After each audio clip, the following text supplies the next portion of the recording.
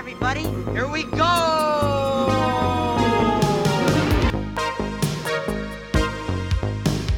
In case of emergency, the exits are here, anywhere. Keep your hands and arms inside the carpet. We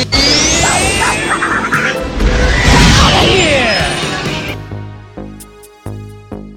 Name is Hades, Lord of the Dead. Hi, how you doing? We dance, we kiss, we schmooze, we carry on, we go home happy. What do you say? Come on. I only hope that we never lose sight of one thing, that it was all started by a mouse.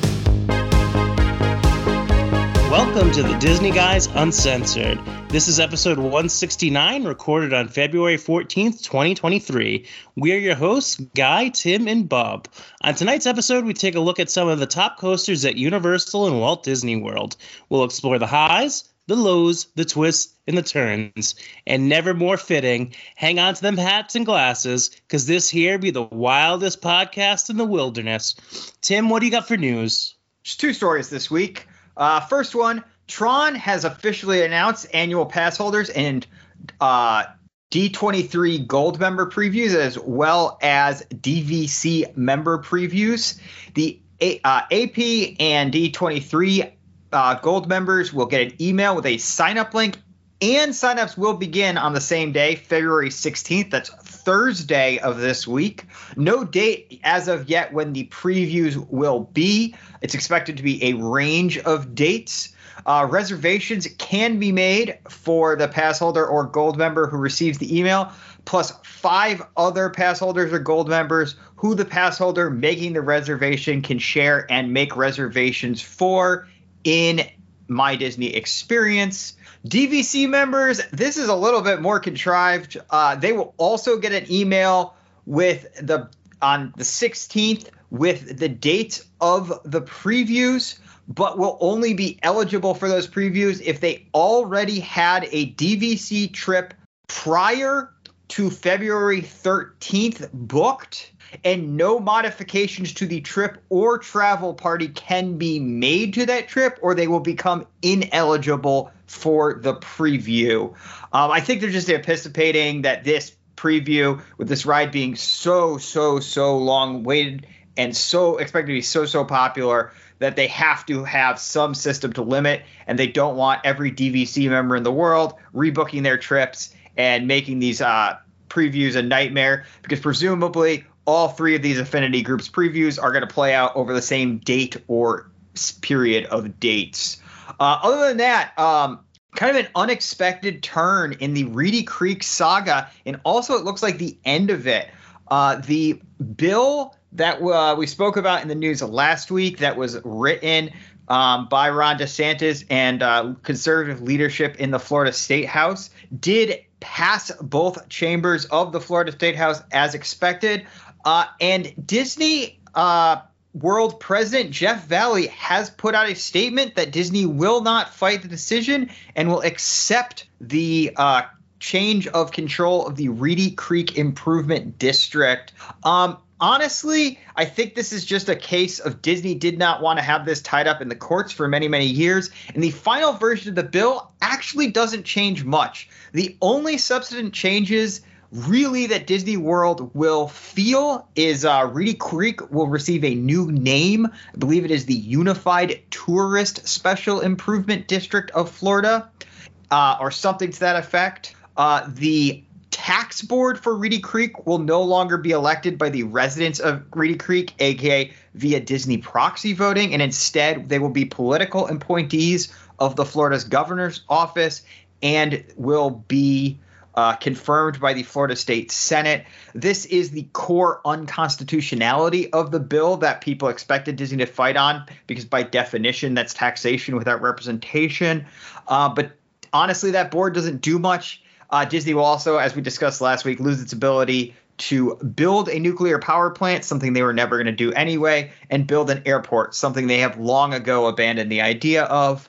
Disney still will be able to service its existing billion plus of bond debt that will not be transferred on to the residents of Orange and Osceola County, and it will still be able to issue new bonds as well as have its own fire, public safety, and building inspection departments, as well as public works. So honestly, very unlikely things are going to change. Ron DeSantis is throwing his hat into the presidential race for 2024, so it's unlikely he will even be governor of Florida for much longer. So I think Disney kind of decided their best bet was to cut their losses and not worry about what really amounts to a change in a tax board. And that is really all the news this week. So on to our very thrilling main topic, something that I am shocked we have never done before on this show. Bob, what are we doing this week? Well, it's only fitting here on Valentine's Day that we talk about one of the true loves of the Disney Guys Uncensored, and that is an ultimate thrilling ride or attraction. We're talking about the roller coasters. Tim, there's only one way that the Disney Guys Uncensored can do a list of this stature, of this magnitude, of this magnificent brilliance. It's a spreadsheet of silliness, guys, and it is back for a limited time only. Tim, are you excited about the spreadsheet of silliness coming back? Not as excited as our listeners should be. So you should really strap in for some kind of arbitrary categories that we've assigned numeric rankings to. Yep, a ride nobody likes will probably win because this is just going off raw numbers. People will get angry and send us emails. Yep. Any of our longtime listeners really remember how these shows work. They tend to be very long. Several of the categories are very esoteric. No, we didn't do that. It got thrown out there. We almost did it. But if I'm being honest, the Super Bowl was on Sunday. I had plans. I was a little hungover from Saturday night. Was not really gonna dig deep into a spreadsheet of silliness situation. No, Guy, have you ever taken part in a spreadsheet of silliness? No, I haven't, unfortunately. I've listened to a lot of setups with Jordana when she was on the show. I remember one time the Pixar movies or the shorts. That was quite a spreadsheet of silliness. I recall that one. My all-time favorite's got to be scientifically ranking every pre-show in the park. Yeah, I think to fully grasp what we're doing tonight, we do at least owe a tip of the cap to realize that we've evolved as humans, that we understand how tedious a show like that can be. For the listener, for us to prepare for. So it's really, really difficult. So this was a little bit different. We took kind of 9 coasters we thought represented everyone in Central Florida, or at least in Universal and Walt Disney World. We do want to recognize that Busch Gardens and SeaWorld for thrill capacity, just light years ahead of Disney, and certainly for the most part, with the exception of a couple rides at Universal, light years ahead of Universal as well. We're not going to touch on those tonight. I don't think that we would do them justice. We're not super familiar with them, to be honest. We would be going to Wikipedia or Universal to Busch Gardens' website and SeaWorld's website and pulling stats. And we did some of that with some of these rides, but these are more of a personal experience thing. And I don't know, it's truly a 1 to 9 ranking, Tim, as much as it's just probably 9 of our favorite coasters on the 2 properties. I think is the best way for us to kind of describe what we're going to talk about tonight. I think that's a good way to codify what these 9 are. And honestly, I think probably Tron is opening up. There's going to be more coasters soon, but of the Orlando parks and of the coasters that open, these in our opinion, I think are the 9 best of them. Yeah, I just want to say, Tim and myself had a very short conversation today talking about Tron, and I decided that I have Tron fatigue. The ride isn't even open. I have Tron fatigue from the seats being too small, to there not being enough accessible seating, to the 6 years of development for an attraction that's off the shelf. I have Tron. Is it possible that this ride doesn't deliver based on that? Or am I the only person in the world that has Tron fatigue? I don't think so, and I think there's going to be some think pieces once these previews start, because by all accounts, this is an extremely short ride. It is. It is very fast and very exciting, but not necessarily extremely thrilling and extremely short, even compared to a lot of the rides we're going to talk about today. Yeah. Well, let's just get right into it then. I think the first one for me that I wanted to talk about is I don't want to say it's a classic. It's not quite 20 years old. It opened in 2004. But I was there the first summer that this ride opened. Revenge of the Mummy at Universal Studios, to me, is one of the first coasters that really told a story. And for me, that's a huge deal. I mean, it's a 48-inch height requirement for those of you that have kids. Top speed is a tame-ish 45 miles an hour. It's not overly fast, but it isn't necessarily the slowest ride here. You do have the 3 linear induction motor launches. One of them is a reverse launch, so that's pretty cool. One of the first coasters I went on that, in fact, incorporated launches throughout the attraction and not just at the startup. 80-degree bank turns, 50-degree banked angle of descent. But I think really where this ride excels is the use of the Mummy franchise, Brendan Fraser's Mummy. Imhotep is there. There's fire. There's fog. There's spiders. There's live actors in the attraction. The coaster really does have everything, Tim. When you really think of it, it starts, it stops. It's almost a 3-minute runtime, which is a longer side for a roller coaster. I got to tell you, I don't really have any complaints about Revenge of the Mummy being on this list of coasters you should go on in Florida. No, I mean, it's an all-time great, and I think you left out kind of like the defining feature of it. I think I don't think it's a spoiler for a 2004 ride. Tim, what did I miss, Tim? What did I miss in the research? The false finish. Well, listen, this isn't WrestleMania. And listen, we pretty much had WrestleMania on Sunday. If that wasn't the most contrived ending to a football game, I don't know what is. But we're not here to talk about that tonight because I don't care that the Eagles lost or that the Chiefs won. But it was a hold. They shouldn't have called it at that point in the game. I'll argue that to my deathbed. But you got to call it. No, you don't. No, we're off the rails already. It's a penalty. It doesn't matter when it happens. It's a penalty when the penalty happens. But they didn't call it at all in the game. That's all I'm saying. So anyway, I digress. Tim, you're absolutely right. The false finish is fantastic, and then you end up into probably the most intense portion of the ride. It's a great ride. Guy, have you any experience on Revenge of the Mummy? Yeah, so this is my one and only trip to Universal. This was the big, shiny new ride when I went. I want to say I went in like winter 2005, excuse me. Mm-hmm. So we'd gone to Disney the day before and then Universal, and this just blew everything we rode at Disney out of the water. And even then, Universal, it was a lot of the, E.T., Terminator 2 rides, which were great, but this was just something on a whole other level. I enjoyed the hell out of it. I haven't been back since, but this is something I'm glad that it's still running. Definitely a fun ride for sure. It'll be interesting to me if they do the full Monsters Universe land over at Epic Universe. This ride, Tim, just went through almost a full 18-month renovation in the last couple of years. So I don't think it's going anywhere. But when you think about what it did replace Confrontation, which was very close to my heart. I loved Confrontation. So Revenge of the Mummy, though, for what it replaced, where it is in the park, and just the complete ride experience of Revenge of the Mummy is really, for me, checks all the boxes in terms of a coaster you need to check out when you're in Central Florida. And, Tim, we're not going very far for the next one, are we? No. It's over to Islands of Adventure for really what is the most thrilling coaster. I think I'm not speaking out of turn at all when I say that on this list. And that is the newest ride over at Universal Studios, Velocicoaster. This one has a 51-inch height requirement. I believe that's the highest of any of the coasters on our list. 70 mile per hour top speed, which is definitely the highest on our list.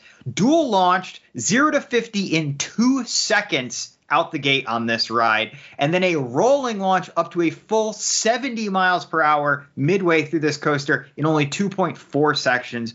4 inversions, and these are big boy inversions. The signature being a 54 mile per hour heartline roll on a out and in over the water in the center of Islands of Adventure. This is really not just a highly themed coaster, which it is. There's extensive rock work throughout. 4 different raptor statues at different places. They didn't use animatronics because honestly, that would have been a misuse of funds. You're flying through at 55 to 70 miles per hour on average on this coaster. So there is some really beautiful theming. You just blink and you miss it because you're going through this thing so fast. But one of the best queues, I think, in all of theme parks. This queue is just so cool. You enter through the lower floor of the Jurassic World Discovery Center. You're in like a big futuristic rotunda, kind of more in the theme of the Jurassic World movies than the Jurassic Park movies, with a really amazing bronze statue of all these raptors. Then from there, you head through the Raptor Labs. You can see the cars racing by through the windows sometimes. Then you're treated to a pre-show. There's some really cool Easter eggs in some of these rooms across the whole Jurassic franchise, both park and world. Then after the first pre-show, you're in like a raptor veterinary area where you see the raptors in those immobilizing collars with their heads through the wall. Animatronic raptors that will like snap at you and the eyes move and stuff as you walk by in this queue. Then you're treated to a pre-show with Claire and Chris Pratt's character from the Jurassic World movies right before you load on the roller coaster on this really incredible, super high resolution, huge screen where the story of the ride is kind of explained.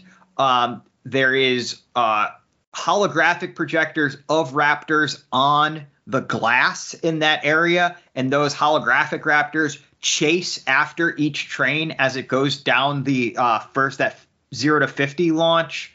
And then you board this incredible coaster, and you have probably the most thrilling experience you can have right now in Orlando if you're searching for, G-force and airtime based thrills. This ride also uses a really cool restraint system where instead of, despite being such an extreme coaster, it uses really what amounts to like a very heavy duty lap bar for each individual guest. So there's no shoulder restraints or belts of any kind to like interfere with your airtime or like feeling of falling or anything while you're going through these really extreme banks and turns and loops and twists. So, I mean, this ride was a blast. Rachel and I, a little over a year ago, did a Universal only trip, and I think we rode this like 4 or 5 times. Just really, really incredible coaster. Also a pretty good people eater because the ride is so fast, has a lot of trains. The trains are pretty long and fit a lot of people. And kids just can't go on it with the 51-inch height requirement. So if you get there, especially if you have early access or staying on Universal property, you can get a lot of rides on this. Awesome during the day and awesome at night. Neither of you guys have been on this one, right? No, I haven't. No. Yeah. That is correct. But I love the top hat design, Tim. That top hat is already iconic in the Universal landscape. Yeah, no. I mean, this is. I mean, the Mummy was Universal really firing their shot over the bow and showing Disney that they could do stuff to really challenge their supremacy in the ride space. And this is them just saying, like, all right, we're going to eat your lunch when it comes to thrills. Don't even try to take that crown from us. And as we talked about the other big Universal coaster on this list, I have really, really high hopes for what Universal can do with the rumored coasters in Epic Universe and that rumored Fast and the Furious super coaster that's going to be built into the side of the mountain that divides the upper and lower lot in Hollywood. Universal has really, really shown in the last couple of years as they moved away from the screen rides that these coasters, these high thrill coasters, are their bread and butter now. Yeah, that certainly is true. I love the concept stuff on that Fast and Furious coaster. I don't know how you take Fast and Furious and give us whatever the hell that attraction is in Florida as like, I understand it's an off the shelf kind of, we can do with screen technology, but how you don't have some sort of coaster with that ride, with that franchise blows my mind. Guy, we're going to head over to Epcot now Disney's answer to some of this stuff? It's funny how you word that as Disney's answer, because it's so Disney in that it is nothing like Velocicoaster requirements. Tim was like, well, have you ever ridden it before? And for me, it's no. And the main reason is because I would never fit on it. I'd probably have to lose, not 100 pounds, but pretty close, it feels like, to 100 pounds to get on that ride. Whereas in Disney, it's the complete opposite. If you want to just kind of the stats, 1 versus 1, with Velocicoaster, it's 51 inches. With Guardians, it's 42, which for me is kind of ridiculous. This is not a ride I would ever take Sal on, even though he could technically go on it. I think the 42 inches is a little crazy on that for the way the launch is to start the ride. It does hit a top speed of 60 miles an hour. It's one of the longer coasters on this list. It might be the longest coaster at 3 minutes and 20 seconds, which is pretty crazy. It opened a year late, typical Disney fashion, but it did open for Epcot's 40th anniversary, which is great. And then there's the rotating song list. I'm just going to run through them quick for you. You have September by Earth, Wind, and Fire, Disco Inferno, Everybody Wants to Rule the World by Tears of Fears, One Way or Another by Blondie, I Ran by A Flock of Seagulls, and lastly, Conga by Gloria Estefan. Both of the times I've ridden this ride, I've gotten September, which is kind of the premiere song. That's the song that people are hoping for. I don't know how different the ride would be based on just the song, but apparently it's kind of a little bit of a different experience just based on whatever you get. I think the ride's a lot of fun. Tim, do you have any experience with this ride, I believe? Yeah. Rich and I have ridden it twice, I think. And it's super, super fun. We got Flock of Seagulls in September. Really, again, super great pre-show. Really, that's where you have to kind of lump your theming in on these rides, since a roller coaster does not lend itself to a lot of looking around and animatronics as you speed by. The rotating cars is obviously the draw here. It's not like a regular rotating coaster that a lot of theme parks have now. The cars rotate on a specific program to face you at or away various scenic elements or enhance different feelings of the ride. It's a really, really unique experience in that way, at least it was for me. Super fun ride. Never would have guessed 60 miles per hour. I'm betting that's just really the launch. I think it's to just the launch. It hits 60 miles an hour, and then after that, it's kind of a lot more tame. It's not anywhere near 60 miles an hour during the actual ride. But yeah, super fun. Captures the Guardians, which is certainly my favorite sub-franchise of the Marvel Universe. And a really great ride that I think has brought a different audience who I think would have been either Epcot skeptical, if not straight up Epcot skippers, to do something more than just do Test Track and then rush over to Drink Around the World, where you now have for better or worse, another big virtual queue lightning lane behemoth that Disney seems intent on putting kind of two of these big anchor, no standby line type things in each park. Yeah, so, I mean, that's really it. I mean, I didn't really touch on the pre-show too much, which is very entertaining, really gets you kind of hyped up for the ride. Glenn Close, Terry Crews are in that pre-show as well. Like I said, really fun ride. Next, we're going to probably one of the most universal classic rides in all of Disney. Bub, take it away there. So I failed our listeners, Tim and Guy, because I know I could look it up right now. And Tim, we did 90-ish minutes on Space Mountain. At least. And that was, I want to say it was in the 70s. It was probably almost 100 episodes ago, I think, at this point. Maybe not that many, but I would say it was close to 100 episodes ago. So I'll just give you kind of a Reader's Digest version of Space Mountain. A lot of people know what it is. It's 180 feet tall, but it's a massive, massive building at the corner of Tomorrowland. This is the OG, I guess, but not really. It's the OG's cousin, because the inspiration from the Matterhorn and Disneyland to use the tubular track and stuff kind of was the idea here. 44-inch height requirement here.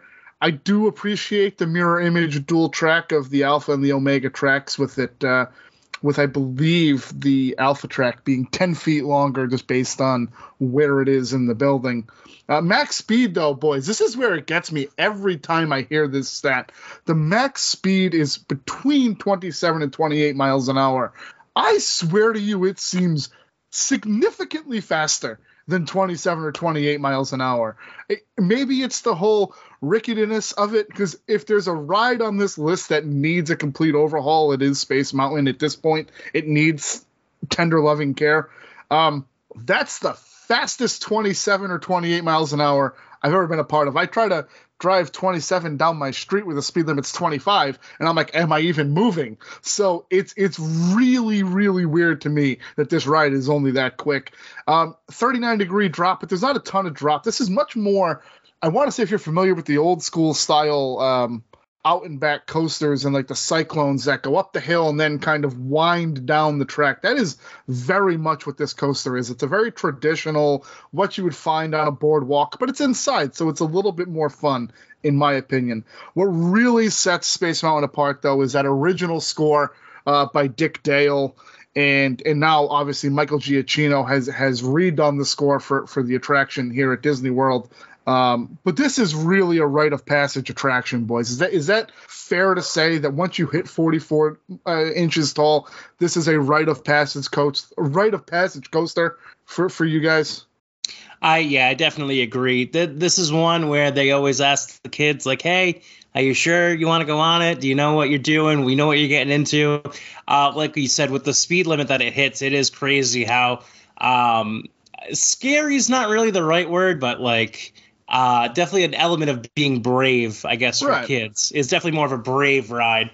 And yeah, man, it shakes you up pretty bad. Yeah. Definitely a lot of fun, though. Again, a ride I could take Sal on. I haven't taken him on yet. I can't imagine not having the side-by-side. That would be something for him that would probably freak him out a little bit. But yeah, definitely rite of passage for sure.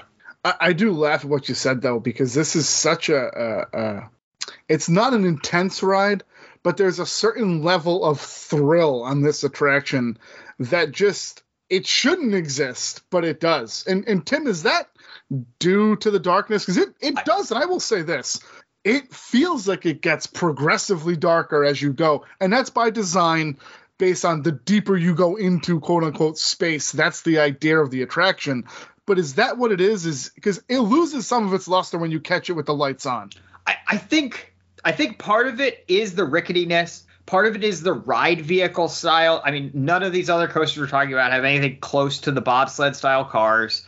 I think it's the fact that those out and back coasters are not traditionally inside a building and certainly not in pitch dark. But yeah, I mean, the 27 and a half miles per hour, we'll call it.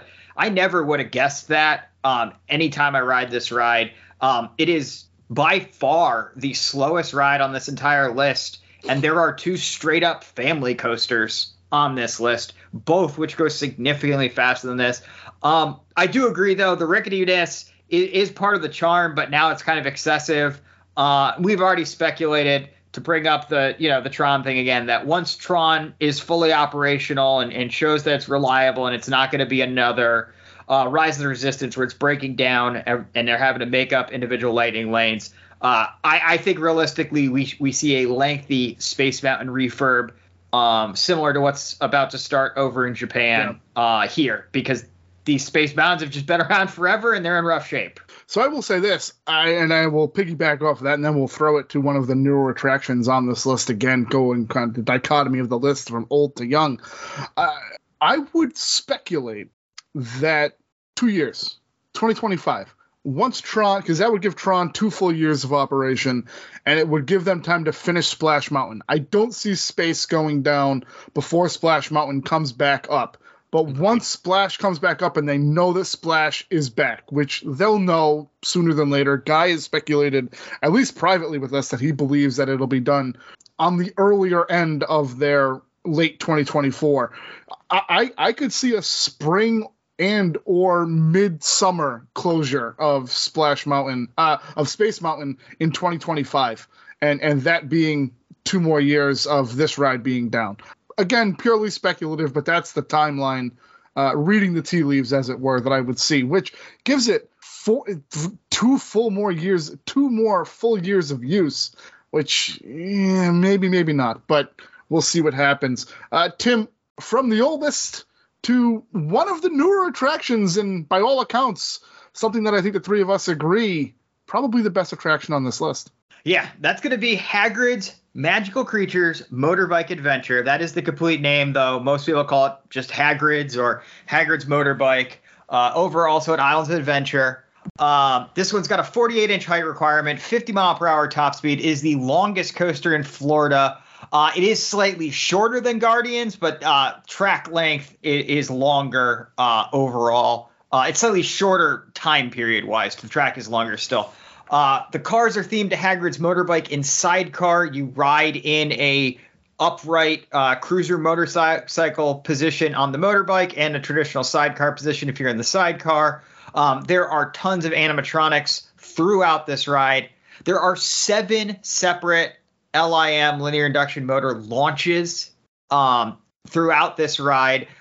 Its signature feature is a spike reversal where you go 70 feet straight up in the air and then reverse in one movement. And then there's also a 17-foot drop track that sets up the final part of this ride.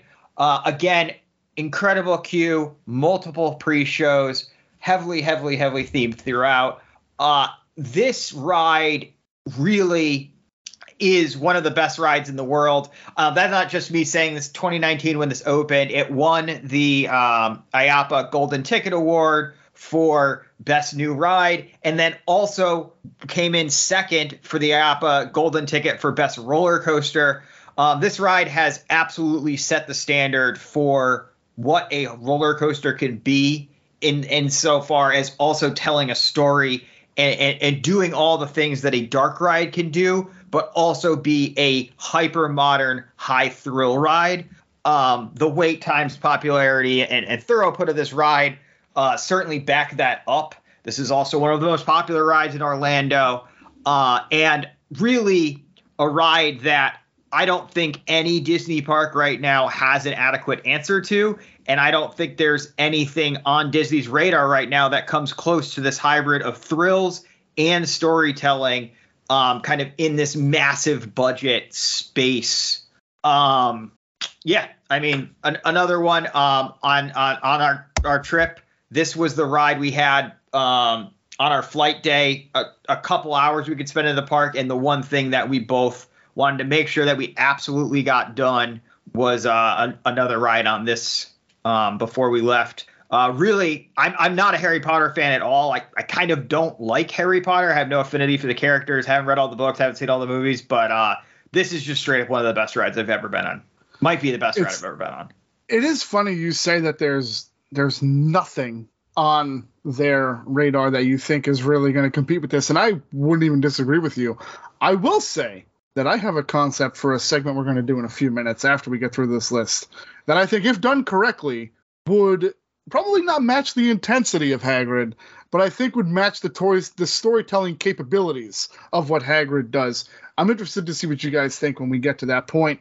But Tim, you're absolutely right. A ride that is on my bucket list already to get there next time we take the family down is to get on Hagrid's. I mean, the car design, the track design, and again, when you took, for me, what was one of the most, I don't want to say innovative rides at Islands of Adventure, because they weren't the first people to do a dueling coaster, but what this replaced, I loved the dueling dragons, and then I guess it turned into the Dragon Challenge attraction, but the foresight that they had to take that and build what they built, they need to be commended, and they have been for this attraction. This attraction routinely, like you said, ranks in the IAW magazines, everything like that.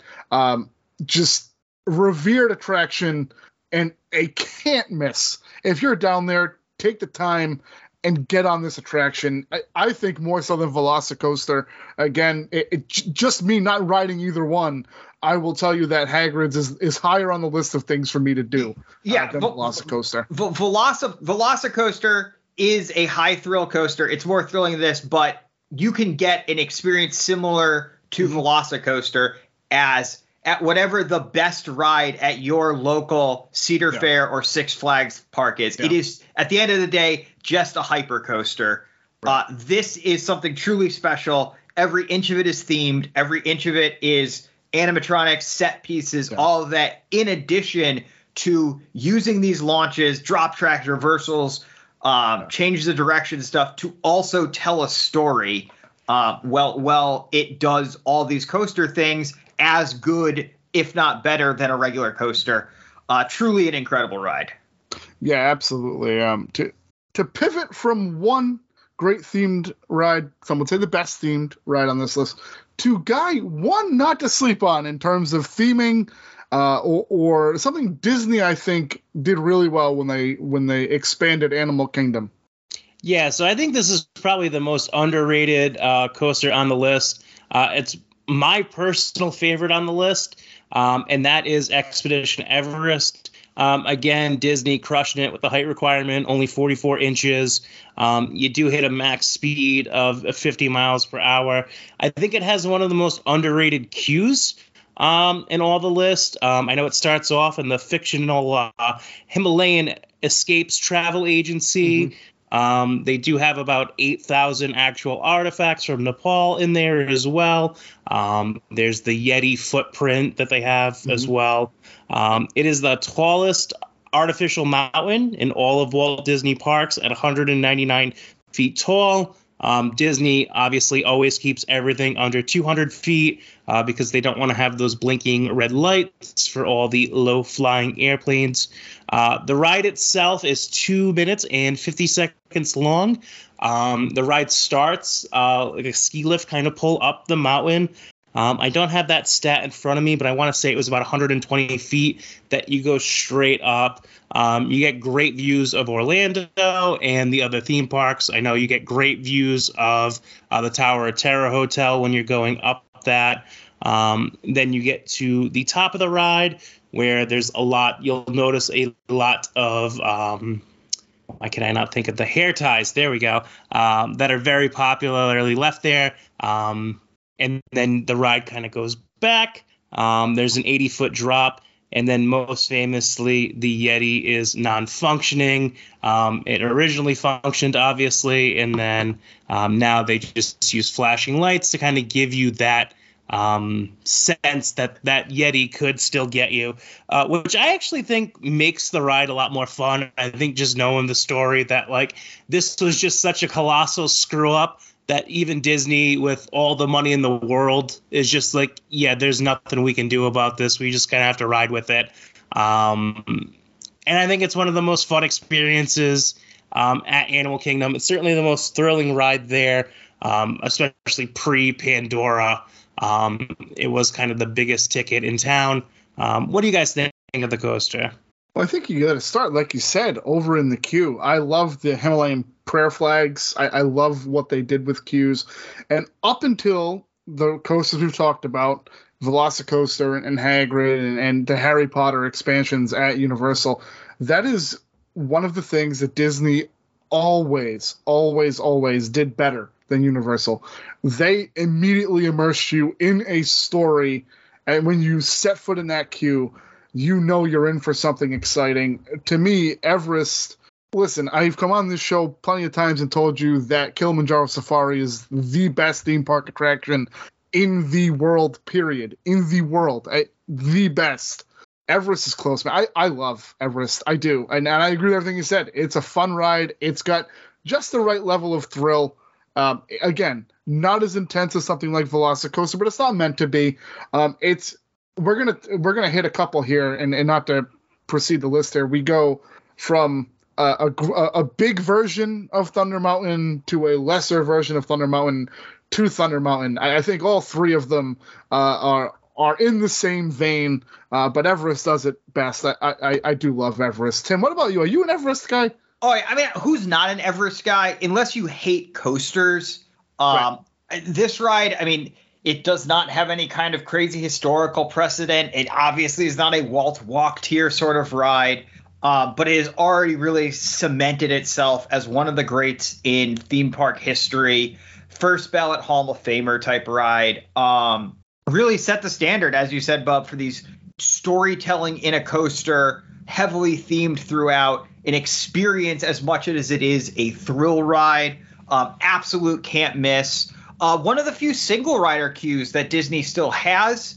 Always a long wait time on this one, and usually a pretty short wait time on the single rider, which is almost always how Rachel and I do this one. And it's just a blast. It always multiple rides whenever we are at Animal Kingdom, and just a really, really fantastic ride. And Guy, you're cutting me deep here. The Yeti is in B mode. He is not unfunctional. He is in B mode. Again, I completely agree. If that animatronic was functional, I think we'd talk about this ride in a different light. I honestly do. Again, speaking from, and I think, Tim, we've done an Everest episode. We've talked about Everest in depth before. I don't know why. We might have done a full episode. I'm not sure. I don't remember anymore. But we've talked about, privately anyway, the issues with the Yeti. And has anyone even seen Yeti in A mode? Or is it one of those that we only hear about Yeti in A mode? Because I think I've seen it, but I don't know if it's a Mandela effect thing where I just know what it's supposed to do and that it doesn't do it. I don't know that I've ever seen the Yeti other than how he is, because it was only functional for the first year of existence of the attraction. And even then, it wasn't even a full year that it was functional. So it's a tough thing. They're never going to fix it. I don't think. Yeah, I mean, there's so many rumors about fixing it and these real hack-eyed plans, but a couple years after his retirement, during the pandemic, Joe Ruddy straight up came out on his Instagram and said, hey, this is what it will take to fix the Yeti, and this is why the Yeti's not getting fixed. And what he said would take to fix the Yeti is they would have to completely remove the entire mountain around the coaster, remove the Yeti from the superstructure, re-engineer it from the ground up. Because the issue with the Yeti is nothing to do with it not working properly mechanically. It's the Yeti is too heavy to support itself, and it basically split itself in half inside its skin, and that's why it doesn't work anymore. So it's just braced together and basically is a big static statue. So that's none of those things are ever going to happen. The Yeti is probably never going to be fixed. It's just not a good use of Disney's money, especially now that we're kind of in a belt tightening era for them. I know I personally have never seen it in A mode other than in that video that gets shared around sometimes on social media of it still at WDI before it got installed in the ride, behind a woman in plastic sheeting, menacingly moving around, dwarfing this female Imagineer, talking about Disney's upcoming ride. I think it was part of an ABC special to hype up the upcoming Animal Kingdom opening. But it's a goddamn impressive animatronic. I mean, it's an impressive feat of engineering. Even if it isn't functionally what it was supposed to be, it's an impressive animatronic. From the king of the Disney mountains to the baby of the Disney mountains, unofficially, we're doing Seven Dwarfs Mine Train. Perhaps the most controversial of the additions to the list. Certainly one that I think my co-hosts here will talk about a little bit differently than I will, and for different reasons. For me, the 38-inch height requirement, the max speed of 34 to 35 miles an hour, the dark ride elements, the moving car, the swaying cars, the 39-foot drop. It's a grown up kiddie coaster. It's a family coaster. To me, it is Big Thunder Mountain's little brother. So, ergo, it is in fact the baby brother of Expedition Everest. Really solid theming all around. The structure itself, the mountain, it feels a little out of place where it is in the middle of Fantasyland. I don't disagree with that assessment, but the structure itself is really cool. I like the idea of it, and I really do like the mine portion of the ride and the animatronics with the dwarfs. They're some of my favorite characters, so I think I look at this ride through rose-tinted glasses, probably more so than my two co-hosts. But overall, for a C+, D-, for a C+, D attraction, I think it does its job. You can argue that, and I think Guy will argue this, that the throughput is absolutely terrible and that this ride isn't worth the 120-minute wait, which I don't disagree with. It is, for all of the storytelling they do, it is a rather short ride, to be honest. But I like the attraction. I don't feel strongly about it negatively or positively. Zach, my 10-year-old, he likes it. He thinks it's fun. And again, at the end of the day, a fine attraction, a fine addition. And I think for a family coaster, one you should go on with your kids because it is that 38-inch height requirement, and it's not overly aggressive in any way. Guy and Tim, I know you guys have stronger thoughts than that. So, Tim, I see you raising your hand. Yeah. So, I think this ride sucks. I don't have kids, so this is from the perspective of somebody who just enjoys thrill rides. I do like dark rides. I like dark rides a lot, especially classic dark rides. I think Snow White's Not So Scary Adventure was a much better ride than this, and this kind of replaced it. I'm shocked to see the max speed is 34 miles an hour because I feel like this ride crawls. I would have thought that this was much, much, much slower than Space Mountain. The cars are bizarrely small and uncomfortable for how large they are compared to regular roller coaster cars. I'm like 5'10", 155 pounds, and I feel like my knees are up to my chin when I'm in these things. I don't think that any of the elements add up to being worth what is consistently the longest wait on Walt Disney World property at any given time. The throughput on this ride, they grossly overestimated it. The guests per hour is among the worst of any of the rides in Walt Disney World, which is shameful because the newer rides are all designed to have a super, super high guest per hour rate. So the fact that for a long time this was the newest ride in the Magic Kingdom, and the fact that it couldn't act as a people eater was just criminal. And then you wait for this ridiculous line and the payoff is just really not there. It's just a disappointing ride for me as someone who enjoys, thrills and kind of the big budget rides, or the classic dark rides, which is one of these is what this replaced. So, I mean, that's my take on it. I am not, as you can tell, not a fan of this ride really at all. I told you they were going to be more pointed than I was, ladies and gentlemen. Guy, I know that you kind of feel the juice isn't worth the squeeze with this ride. Is that your main point with this? Yeah. So that's my biggest problem with the ride too. And Tim kind of, pointed on it too, which is ironic. So just Tim, like he said, is 155 pounds. I'm 200 pounds heavier than Tim, and we describe being in the ride the exact same. That is an absolute design failure. That my complaint about the ride is the exact same complaint about Tim. Literally one of these things is not like the other. It's ridiculous that it's basically, all right, if you're a grown adult, you're going to be extremely uncomfortable on this ride, regardless of where you fit on the spectrum. This is a ride that if it tells you it's going to be an 80-minute wait, it is not Disney. It is going to be an 80-minute wait. It just suffers from Peter Pan syndrome.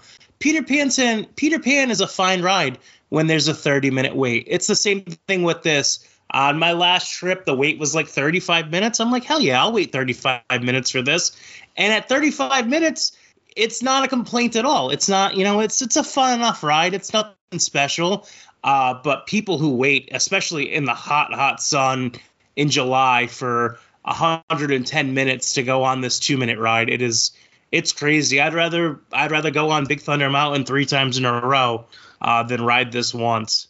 I gotta say, as the resident middleman in terms of, I'm probably the shortest of the three of us, definitely. But in terms of middle weight of the three of us, I don't find the ride cars that comfortable either. Let me be abundantly clear here. I think if all three of us are saying that, there's something wrong with the design of the attraction. I will agree with that assessment. I don't necessarily know those are the most comfortable seats I've ever been in. If I remember correctly, too, the back padding is atrocious as well. It's just an uncomfortable attraction. It's a block. Yeah, it's very weird.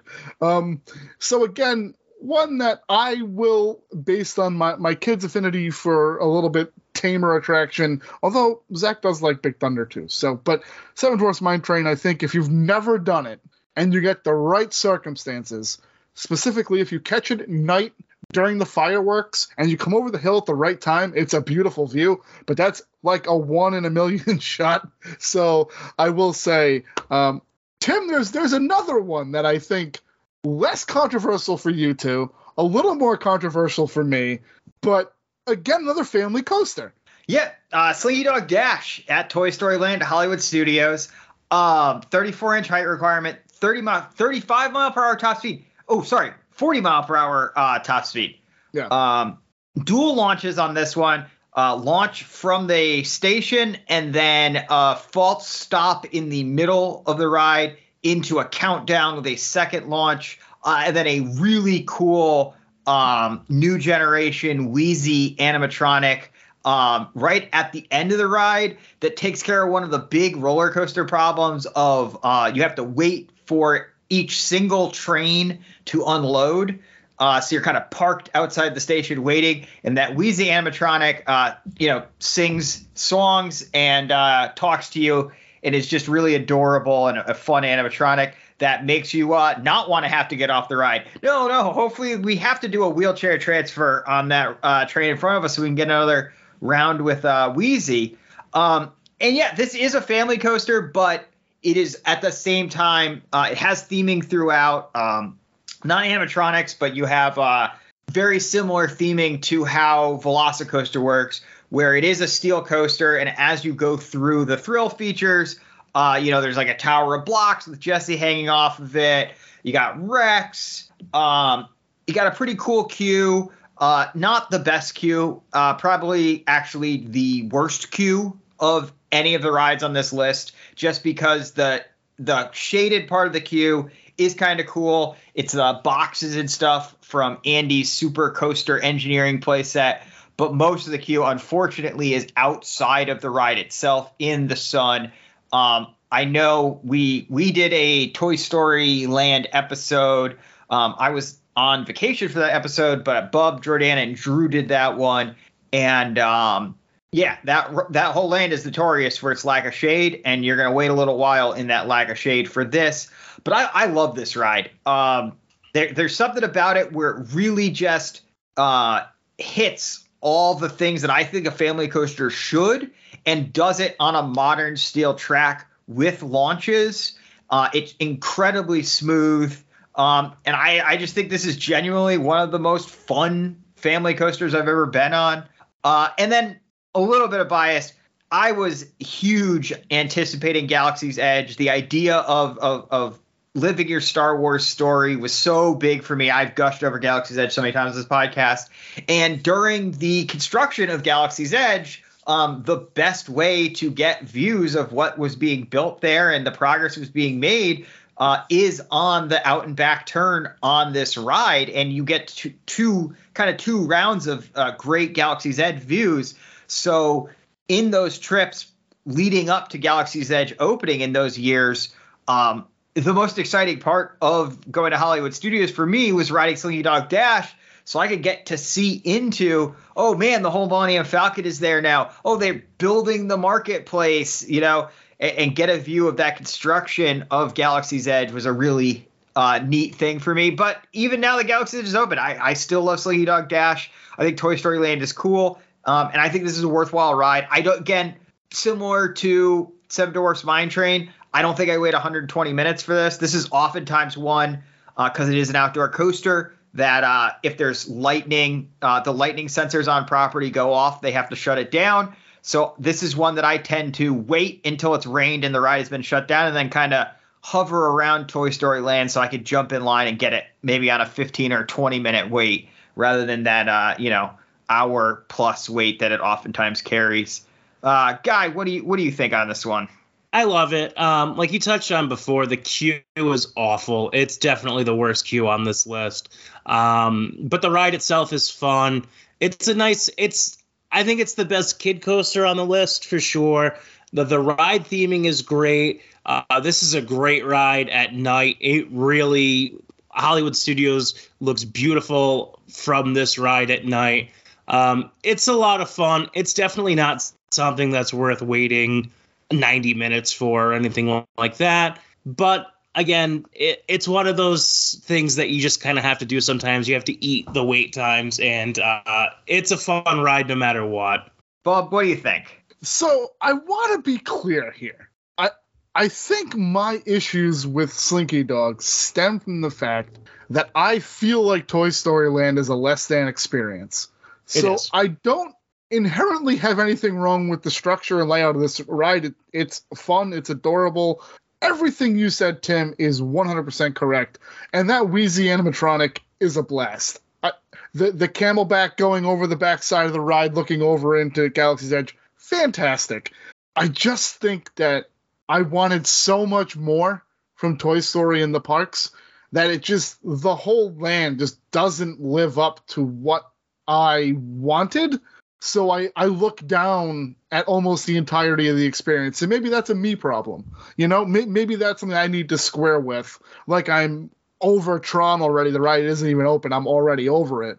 Maybe it's a thing I have to square with that I just, as much as I love Toy Story, and I do enjoy Toy Story Mania and my second favorite acronymed ride, ASS, in the back corner. And I think with the new restaurant, maybe they're trying to build it out a little bit. I just wanted so much more from Toy Story Land that it never really hit. And I have the problem with this ride that you guys have with Seven Dwarfs, is it usually is a bitch of a wait. And it is a brutal wait because of how they designed the land itself. There's just nowhere to escape the Florida sun. But again, structurally fun. The ride is a great little ride. It's a fun little coaster. It is absolutely, Guy, you're 100% correct, the best family coaster on this list. Got it. But my God, I think I have a bias with Toy Story Land in general, and that's where my anger comes from. That's all. All right. Did we save the best for last, Bob? I think we did, Guy, right? Tim? Yeah. Guy, we did. So, last on the list it at night. As long as we ride it at night. That's brought up on the list here. Last on the list is Big Thunder Mountain. I think it probably has some of the best theming of all the rides on the list. This is a ride I've done dozens and dozens of times, and I will, I'll be on the left side and I'll catch things and I'm like, I never noticed this before. It's always good for something like that. For me personally, a lot of attachment to this ride. This is Sal's favorite ride without a doubt. It's a tough one for me with him because you're going to the left, you're going to the right a lot. So definitely try not to squish him in the ride for sure is part of the adventure. 34-inch height requirement, top speed of 35 miles an hour. Like I said, some of the best theming. And again, you're always going to catch something new. It is, in fact, the wildest ride in the wilderness. It has been argued by some that it is a better ride at night. And then more importantly, just so this list doesn't get too long-winded, rather than, try to figure out what you guys think of the ride, I just want to know what is behind Big Thunder Mountain. Why are you doing that to me? Why? You know what happened the last time I brought up what's behind Thunder Mountain. I went on a 14-minute rant about never doing the podcast again. So why are you doing that? I digress. Everything we've talked about Thunder Mountain, Tim. I mean, in every top 10 list we've done, from queues to queues.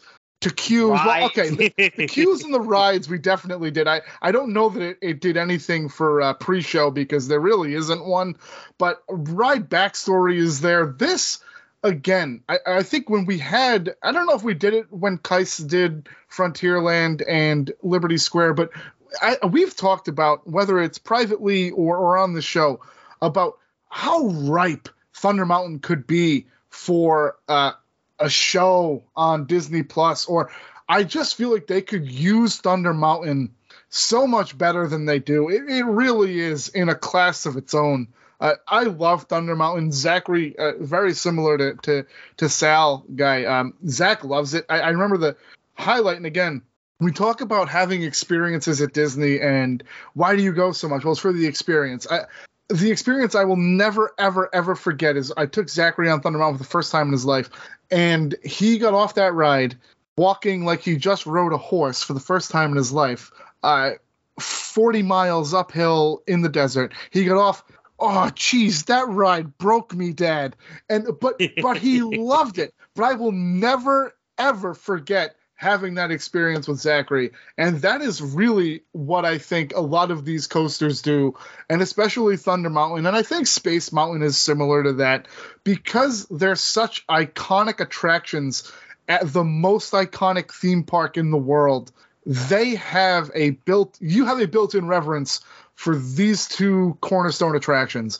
Thunder Mountain, unequivocally fantastic. There's almost nothing wrong with Thunder Mountain, legitimately, as long as you ride it at night. I can't stress enough, you must ride Thunder Mountain at night. Tim, am I wrong for saying Thunder Mountain at night? I mean, I don't think the difference is that huge. I think between the two of you said everything that you could about this ride. All-timer ride, iconic ride, one of the ultimate Disney rides. Yeah. What's behind Thunder Mountain? Hundreds of acres of undeveloped Florida swampland that will never be developed. And I just want to say a cool fact that I'm pretty sure we've talked about on the show before. I know because I've researched this for the show. But in case, it was on some old episode. Super unique thing about Thunder Mountain that none of these other coasters, and in fact, no other roller coaster in the world can claim. There's been 3 peer-reviewed studies about the phenomenon that Thunder Mountain is one of the most effective treatments in the world to help patients pass medium to large-sized kidney stones. The phenomenon after these 3 peer-reviewed studies has still not been explained, but if you have kidney stones and you're having difficulty passing them and you're headed to Disney World, ride Big Thunder Mountain, and it will up your chances of that happening by a significant amount. And then that was done by doctors who research kidney health multiple times and peer-reviewed and published in medical journals. So I think Thunder Mountain. Tim, I think we did do this. We did do a Thunder Mountain episode, and you certainly did mention that. And it blew my mind then, blows my mind now. Listeners, we don't do these episodes without at least having a little fun at the end of them. So I'm going to do a couple rapid fire with my co-hosts here. A little superlative here, boys, in a tribute to our spreadsheet of silliness. Best theming. Do we all agree it's Hagrid's? I agree. Yeah, 100%. Absolutely. All right. Best family coaster, I think we agree, is Slinky. Despite my issues with Toy Story Land, Slinky is the best family coaster on this list. Most innovative. Now, this is where I think we depart a little bit. Tim, I don't really know what I mean by most innovative. Most innovative, legitimate coasters, probably Velocicoaster. Yeah, in terms of using coaster themes. I'm going to go Space Mountain.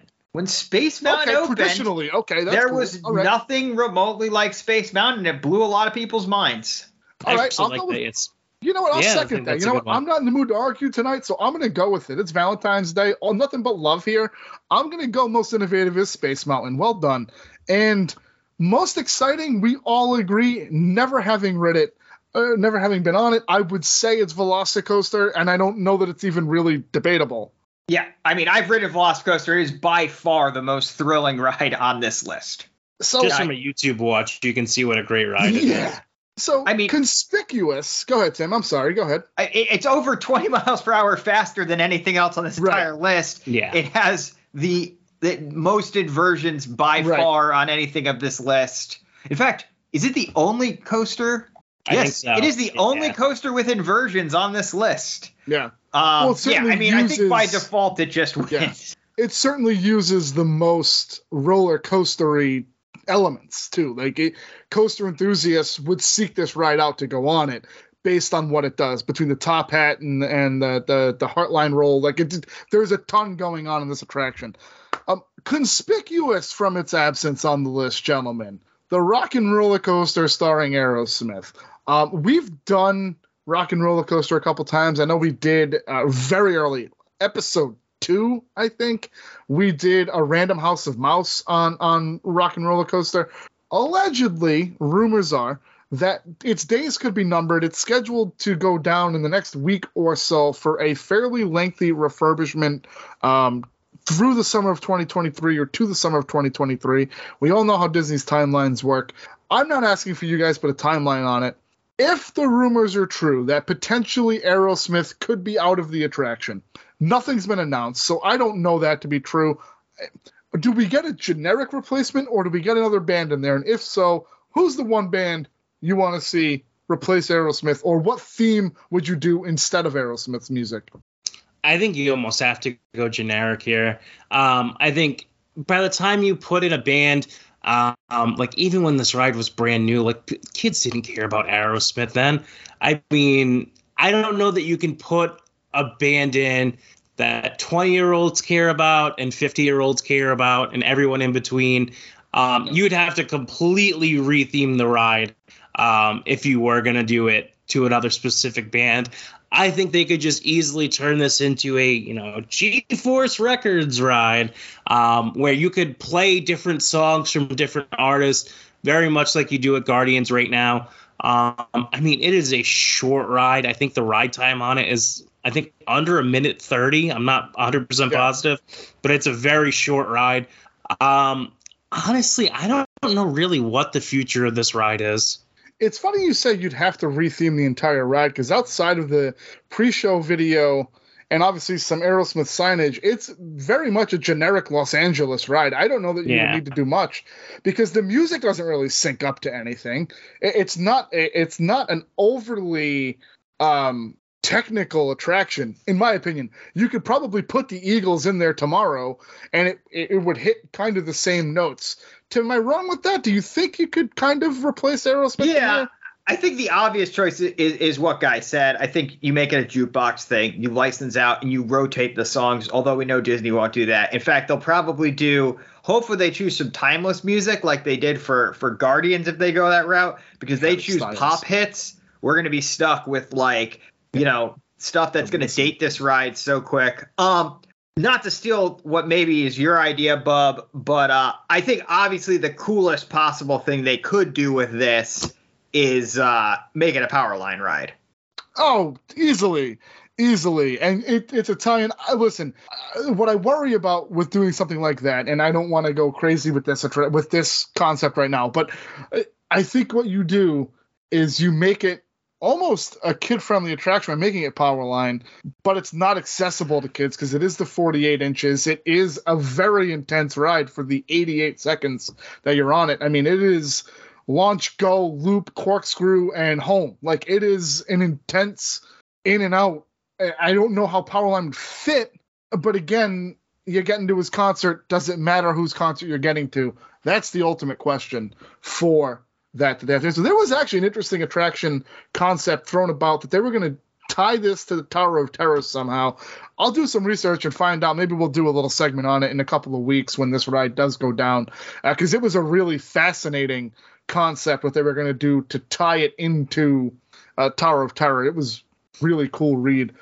For me, last thing I want to do, we always do a future Imagineering, armchair Imagineering, future coaster projects. For me, there's only one answer, guys. It is you hire Rocky Mountain Coaster today. You shut down the entirety of Dino Land. You give us Zootopia, and you theme it to the train ride from Zootopia that goes through the different habitats. And this is where I think you'd get something on par to what they do at Hagrid's, where you could go through Sahara Square, Tundra Town, Little Rodentia, Rainforest District. You could have the drop tracks, Tim. You could have scenes with the characters from the film. And Rocky Mountain Coaster is the pinnacle company of making that steel wood hybrid right now. They do it with all the old wood coasters at all the local regional parks. I would love for them to team up with Rocky Mountain and do something like that in Dino Land. I think it practically writes itself. You wouldn't even have to put a Zootopia theme. If you wanted to put a Rocky Mountain Coaster in there, dinosaur themed as well, fine. I'm cool with that too. But I just think Zootopia has been rumored so much. Yeah, that there has to be fire where there's smoke. That's all. I don't know it to be true, but I do feel there has to be some fire. Yeah, I mean, the future coaster I'm most excited for, again, it's like a not confirmed, but there's permits that have been filed, and it's widely believed that the drawings for it may be out there. I'm a huge Classic Monsters guy, And it looks like for Epic Universe that what was originally supposed to be a very elaborate stage show as the B attraction in the Classics Monsters Land is now going to be a Frankenstein's monster themed roller coaster. And I am incredibly excited for that. Universal really, with the 3 entries on this list, some would say the Hulk. I would not be one of them.